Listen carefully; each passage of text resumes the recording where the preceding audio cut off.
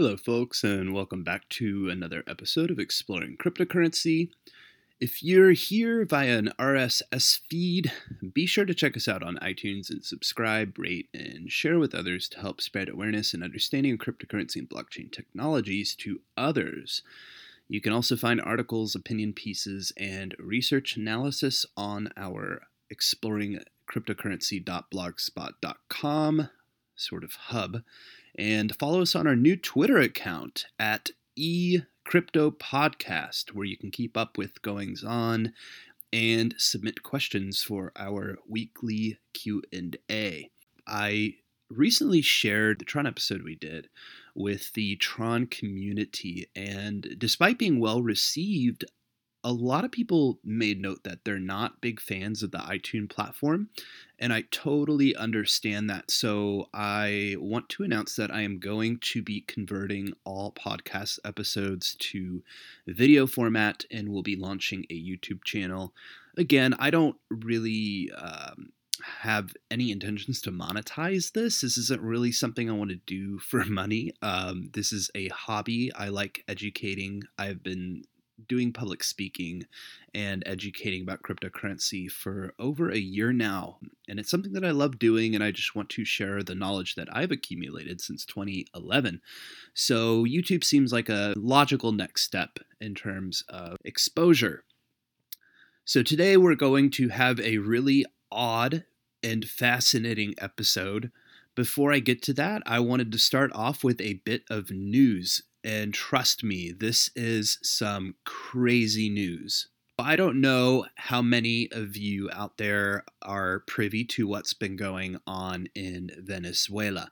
I don't want to get too much into the politics thereof, but basically Venezuela is experiencing real unbridled hyperinflation. Their national fiat currency is essentially useless. They've been using a proprietary cryptocurrency called Petro, and that is failing. They recently tried to manipulate the actual value of this cryptocurrency, which also failed miserably.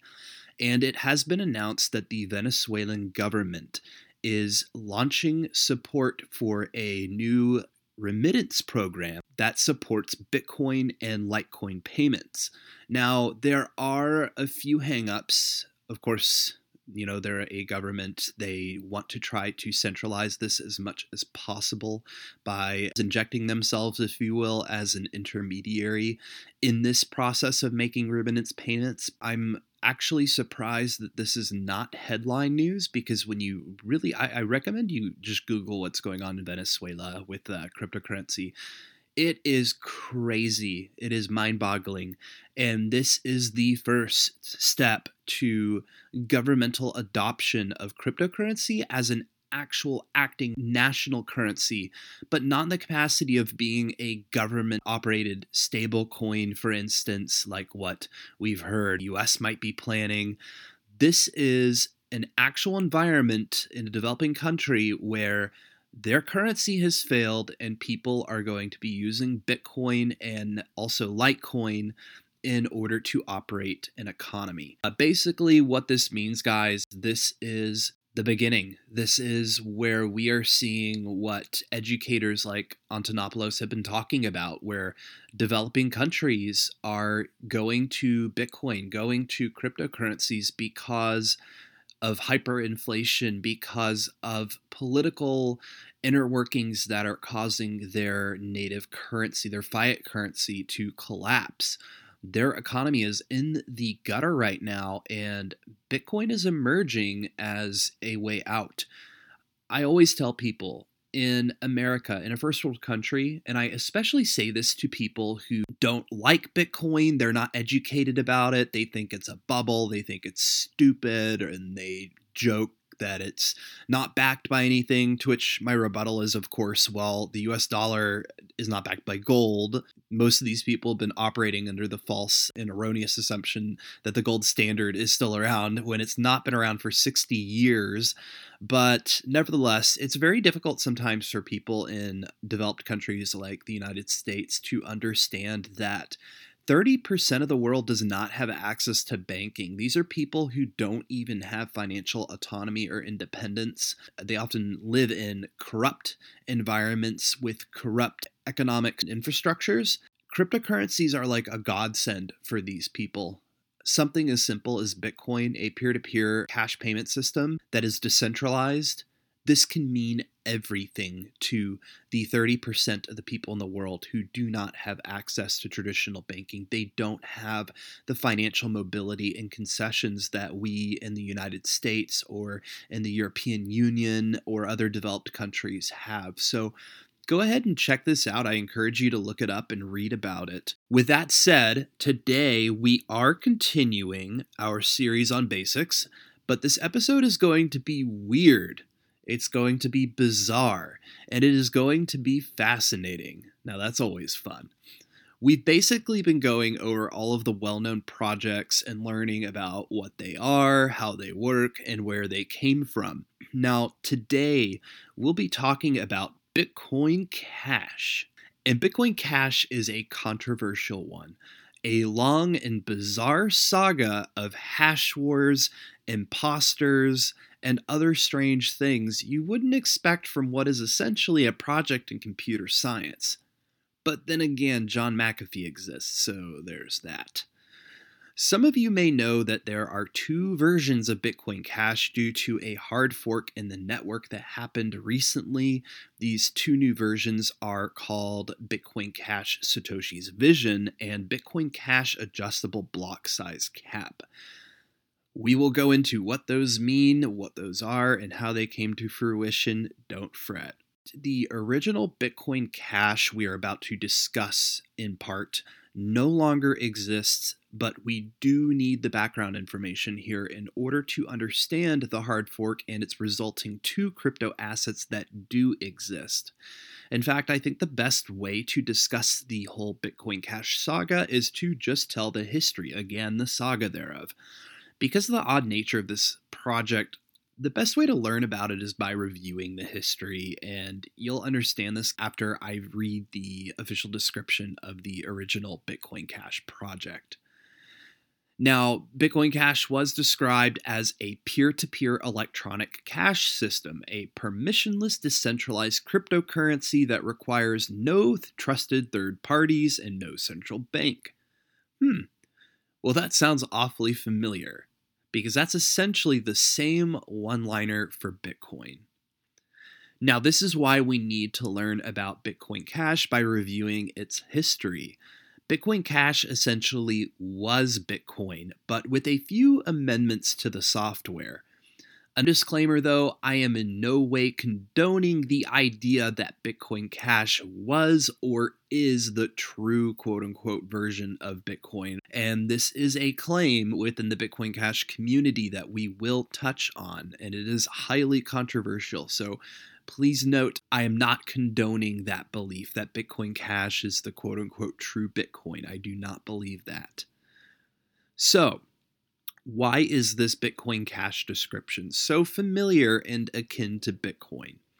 This is because Bitcoin Cash itself was a hard fork from Bitcoin. In 2017, the Bitcoin network endured what is called a hard fork. And a hard fork, in short, is a permanent divergence from the previous version of a blockchain. And nodes running previous versions will no longer be accepted by the new version, so this essentially creates a fork in the blockchain whereby one path follows the new upgraded blockchain, and the other path continues along the old path. Generally, after a short period of time, those on the old chain will realize that their version of the blockchain is outdated or irrelevant, and they quickly upgrade to the latest version. Nowadays, a lot of exchanges like Binance and a lot of software wallets or desktop wallets will automatically update when there is a fork. But let's look at this a bit more thoroughly. Because Bitcoin and other cryptocurrencies are open source, meaning technically anyone can edit them or add to them, occasionally there are major changes in the blockchain protocol. These major changes will require everybody to upgrade to the newest version of the software, and like I said, nowadays exchanges and wallets typically do this automatically, but sometimes not everybody agrees with these changes. So when a consensus cannot be reached, or there is a dispute about an upgrade, as we're going to see learning about Bitcoin Cash, there is what we call a hard fork. Blocks made according to a new set of rules are considered invalid according to the old rules, and vice versa. This leads to a split in the blockchain. From that point, miners, those who validate transactions, and users must decide which set of rules to enforce. So now you end up with two versions of the cryptocurrency that cannot be reconciled. There is also soft forks, where the resulting software are mutually compatible and the validity of the blockchain as a whole is accepted by both rule sets. Hard forks and soft forks are essentially the same thing in that when a cryptocurrency's existing code is changed, an old version remains while a new version is created. However, with a soft fork, only one blockchain will remain valid as users adopt the update. Both forks create a split, but a hard fork creates two blockchains, and a soft fork is meant to result in one. So to demarcate the difference between a hard fork and a soft fork, it is as simple as that. So we have a hard fork in the Bitcoin network in 2017 that results in Bitcoin Cash, known by the ticker symbol BCH. But this is something that first came to light much, much earlier. The fundamental argument behind Bitcoin Cash's emergence traces back to the origins of Bitcoin itself, the scalability debate. It was the inability to come to a consensus over increasing the block size limit that ultimately made Bitcoin Cash fork off the Bitcoin network. And as early as mid-2009, just after the Bitcoin network had launched, the block size limit already formed a debating point on the Bitcoin Talk online forum, which was really at the time the hub for discussion and discourse among developers, programmers, computer scientists, and thinkers about where the Bitcoin network should go, how it could be improved, and how to prevent and mitigate foreseeable issues within the network and protocol. At the time, with Bitcoin still in its infancy, the 1 megabyte block size limit meant that the blockchain would have problems scaling once the network effect grew, meaning there were more nodes on the blockchain, which, as we know now, is exactly what has happened. At this time, developers in the community couldn't reach an agreement about this issue. Thus, by the time Bitcoin achieved mainstream status, the 1 megabyte quote-unquote attributed to Satoshi Nakamoto's original block size limit was considered de facto.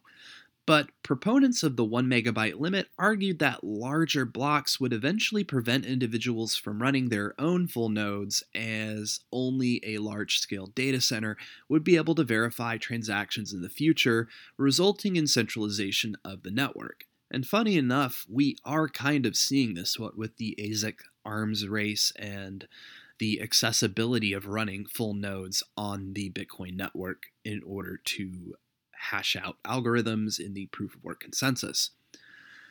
Now, we fast forward back to 2017 with the Bitcoin price and popularity growing immensely. We have a nearly $20,000 Bitcoin. The network began to experience transaction backlogs.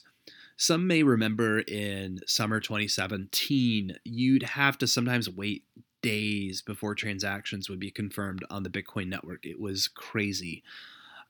Preference was given to transactions with higher miner fees, which created a sort of bribe-like abuse of the incentivization system Nakamoto originally described in the Bitcoin white paper. This made Bitcoin appear ill-suited for microtransactions. The situation saw serious debate within the community, with two main approaches suggested. One was called Bitcoin Unlimited, and the other was called Segregated Witness, or SegWit. With SegWit, part of the transaction data is stored outside the blockchain, creating room for more transactions inside a single block. You, quote, segregate the witness information from the block, hence segregated witness. Now, Bitcoin Unlimited meant completely removing the block size limit. It also meant that the network would have to hard fork, which is considered to be a riskier approach since the software client would no longer be backward compatible with older versions. This plays to what we discussed while defining hard forks.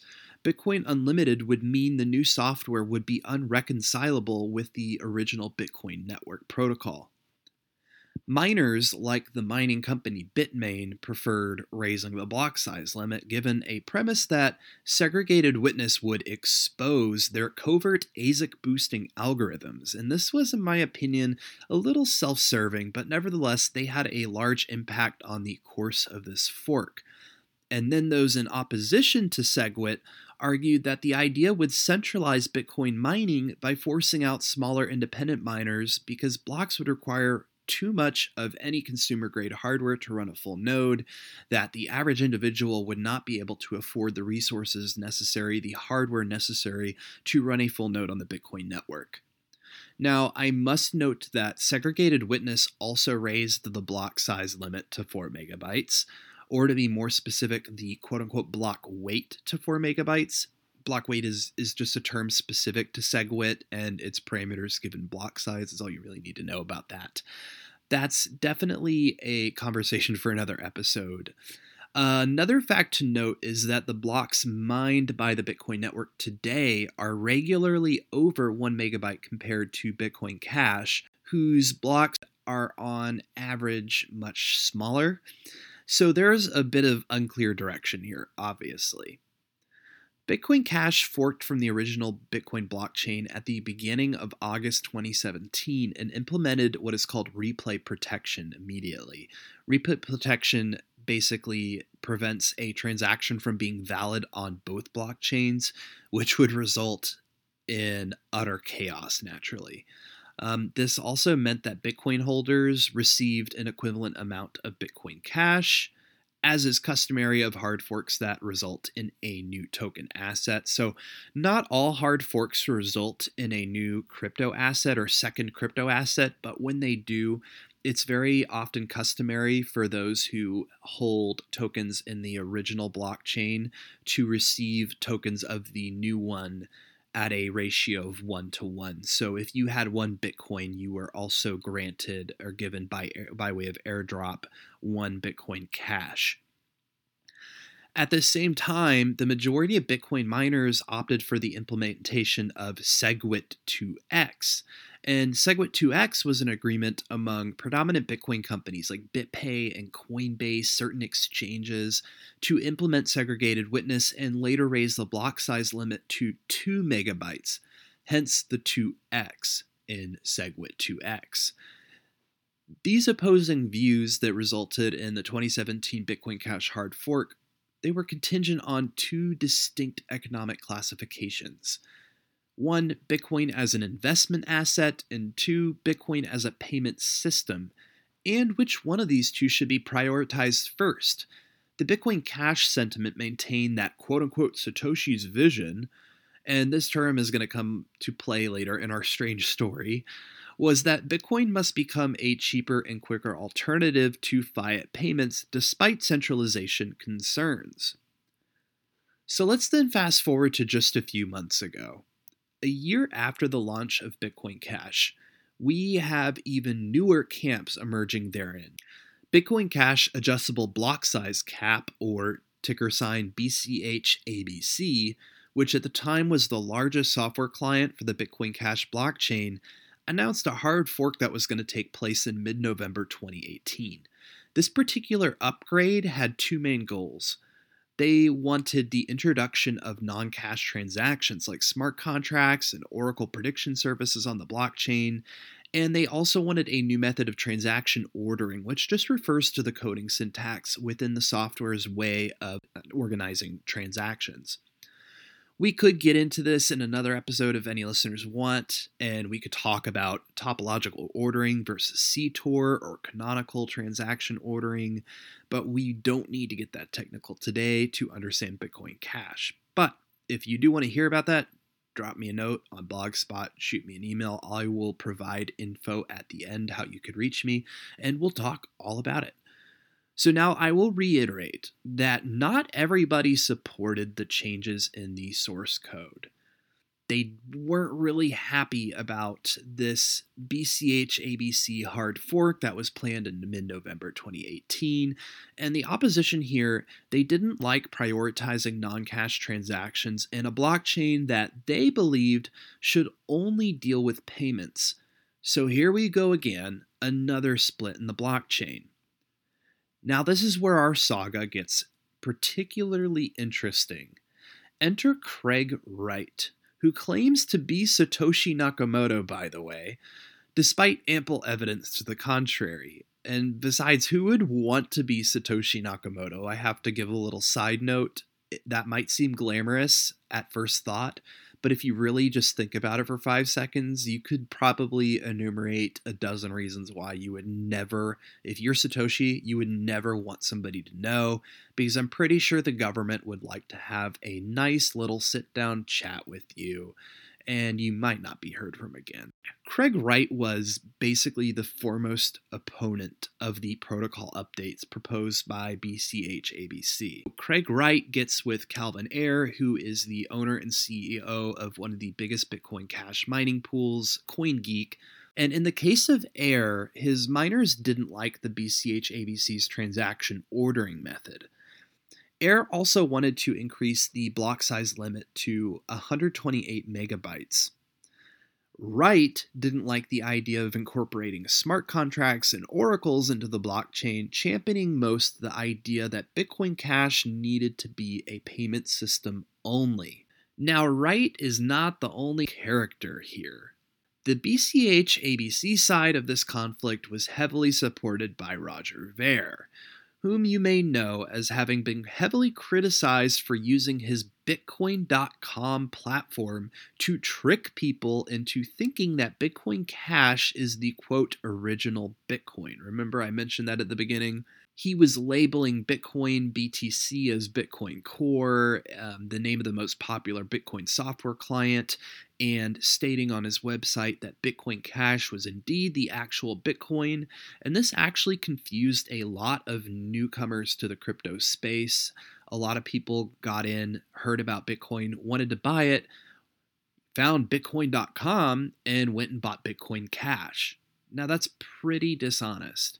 So that is Roger Ver, who is a huge proponent of the BCH ABC side of this eventual hash wars, you'll find out. So as the scheduled fork in mid-November 2018 became very imminent, so did the infighting between these two camps. The Wright-Ayre coalition, to combat this imminent fork, released another fork called Bitcoin Cash Satoshi's Vision, or BCH-SV. Wright argued that Bitcoin Cash SV embodied Nakamoto's original vision for Bitcoin, hence Satoshi's vision. And wouldn't he know, given that he's the real Satoshi Nakamoto after all, right? They created a Satoshi's Vision mining pool client. Craig Wright was 100% behind this idea. Calvin Ayre was 100% behind this idea. And the two kind of colluded together and created their own fork version. And again, that is Bitcoin Cash Satoshi's Vision. So I know that's a crap ton of information. So let's summarize real quick. The SV client, or Satoshi's Vision client of Bitcoin Cash, wanted strictly a payment protocol. The Bitcoin Cash ABC camp wanted non-cash transactions like smart contracts, sort of like Ethereum. Given that these two camps are backed by major mining pools, thus began what is known as the epic Bitcoin Cash hash wars, which saw both factions vying for the right to claim the BCH ticker post-hard fork. Man, these guys really like having ownership rights of names for supporting an idea that champions decentralization, don't they? The November 18 hard fork finally arrives, and unsurprisingly, the hard fork resulted in BCH ABC and BCH SV. Both parties, desperate to exert dominance over the other by computing power, concentrated the bulk of their miners to their respective blockchains. The heated contest even saw Roger Ver divert Bitcoin.com pool hash power from Bitcoin mining to Bitcoin Cash mining to give his side the edge. The goal? Win the hash race by becoming the longest blockchain, i.e., producing more blocks than the other one. These actions were not without consequences. It soon became apparent that there would be major losses on both sides. Barely a week after the hash rate war, both sides had burned $12 million to sustain their mining operations, which were unprofitable as the price of Bitcoin Cash fell to record lows. The Bitcoin price also tanked along with the entire cryptocurrency market, falling to its lowest level in over a year by market capitalization due to the 2018 market correction that we've discussed on previous episodes, and this is a result of the massive price inflations in late 2017. However, some people actually blame Craig Wright for this, arguing that his selling off of Bitcoin to fund the hash war contributed to the price crash, and because all other cryptocurrencies were, and for the most part are, tethered to the price of Bitcoin, they furthermore argued that Craig Wright crashed the entire market, all on his own. So where does this whole debacle stand now? Well, the ABC faction continues to push ahead of Satoshi's vision based on hashing power. Major cryptocurrency exchange platforms like Bittrex and Coinbase, Bitstamp, and Kraken began to assign the BCH ticker to the ABC chain. And that, my dear friends, is the story of Bitcoin Cash. So what do we really take away from this? Well, funny enough, we don't really have to go much into governance, issuance. By the way, Bitcoin Cash had a circulating supply of 17.7 million coins and a max supply of 21 million coins, just like Bitcoin. And we don't even need to go into proof of work because all of these things are pretty much identical to Bitcoin. The market difference with the original hard fork and conception of Bitcoin Cash was simply an adjustment to the block size within the Bitcoin blockchain. And the second hard fork was really just a further adjustment of that, along with one side, Bitcoin Cash ABC, incorporating smart contract capability, and the other, Bitcoin Cash Satoshi's vision, focusing on peer-to-peer payments. In a way, Satoshi's vision is a copy of Bitcoin with amended block size. But we can learn something here, an important lesson about decentralization and self-governance. In a distributed system, we still have overall majority consensus. We still have consolidation of power and wealth and a tendency toward centralization by way of proof of work and the limited accessibility thereof. Is it just human nature to centralize and consolidate power? Is it just human nature for us to naturally appoint centralized governance structures and to accumulate wealth and to create hierarchies within those systems? I don't think it has to be. And I think that's the lesson that we can learn from all of this. So let's go back to a humble and brilliant figure in the Bitcoin space, our beloved Andreas Antonopoulos.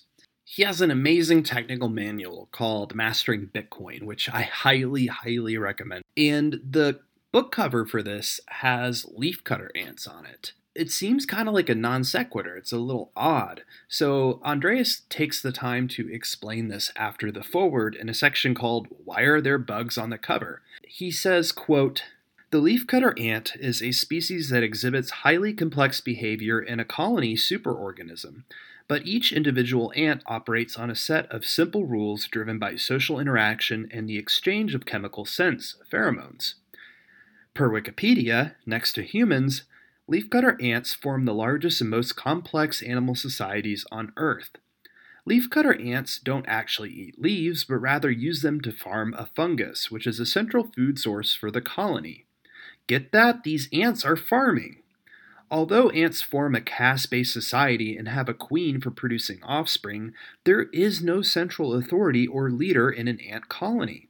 The highly intelligent and sophisticated behavior exhibited by a multi-million member colony is an emergent property from the interaction of the individuals in a social network. Nature demonstrates that decentralized systems can be resilient and can produce emergent complexity and incredible sophistication without the need for a central authority, hierarchy, or complex parts. Bitcoin is highly sophisticated decentralized trust network that can support myriad financial processes. Yet each node in the Bitcoin network follows a few simple mathematical rules. The interaction between many nodes is what leads to the emergence of the sophisticated behavior, not any inherent complexity or trust in any single node. Like an ant colony, the Bitcoin network is a resilient network of simple nodes following simple rules that together can do amazing things without any central coordination. So perhaps this is the ethos that we need to adapt to and learn when dealing with distributed systems and decentralization of such a powerful technology as money. And maybe the hash wars and the Bitcoin Cash debacle are a reminder to all of us to not go astray from the real Satoshi's vision. So that's it, guys. That is Bitcoin Cash in a nutshell, if I could even call it that, because I know that's a lot of information, but I think we can summarize that there is a powerful philosophical message therein. There is certainly an inquiry into human nature and the human tendency or perceived tendency toward centralization, not just in technology and in finance, but just in human behavior, the construction of hierarchies, the consolidation of power, the consolidation of wealth and other such resources and things in various social institutions. I think that decentralization in technology and finance and distributed systems and computer science have a very interesting link to this sort of philosophical inquiry that we all kind of have to ask ourselves. Can we adapt to a decentralized world? Can we accept an internet where things are decentralized and there are no central authorities? Can we accept a market economy that is global, that is transnational, that doesn't require middlemen to tell us how to coordinate the usage of our own resources, how to interact with each other? And it seems like the easy, simple, obvious answer is yes, but with the case of Bitcoin Cash, we can see that there are very smart, capable individuals within the cryptocurrency community. These people are developers and business magnates, entrepreneurs, people running mining pools and operations, etc. They're very capable individuals, but they are still susceptible to the intrinsic idiosyncrasies that comprise human nature. This is something that we need to be aware of as programmers, developers, computer scientists, thinkers, users of Bitcoin, cryptocurrencies, and blockchain technologies. We need to remain cognizant of this lesson and to try to champion the ethos behind decentralization and distributed systems and what they can accomplish for our society at large. And that requires us to think beyond ourselves. That requires us to become proverbial nodes in this distributed system where no one individual is of preeminent importance, but the interactions between individuals, the collaborative efforts that we can have across the world together is what comprises this space and makes cryptocurrency and the blockchain communities so special. So with that said, this has been another episode of Exploring Cryptocurrency. I hope you folks enjoyed that one and found it interesting. As always, you can subscribe, rate, and share our podcast. We can be found on iTunes. Just query Exploring Cryptocurrency, or perhaps you've already found us there. We are also going to be launching a YouTube channel just for increased accessibility. It's a much more accessible platform and it doesn't require anybody to download a software like iTunes or a podcast listener or even an RSS feed reader. So I will be announcing the YouTube channel soon, and in the meantime, be sure to follow our new Twitter page at eCryptoPodcast. Go ahead and check that out. You can also submit questions for our weekly Q&A, and we will get to those every Monday. That's it, folks. Thank you for listening. We will talk to you next time.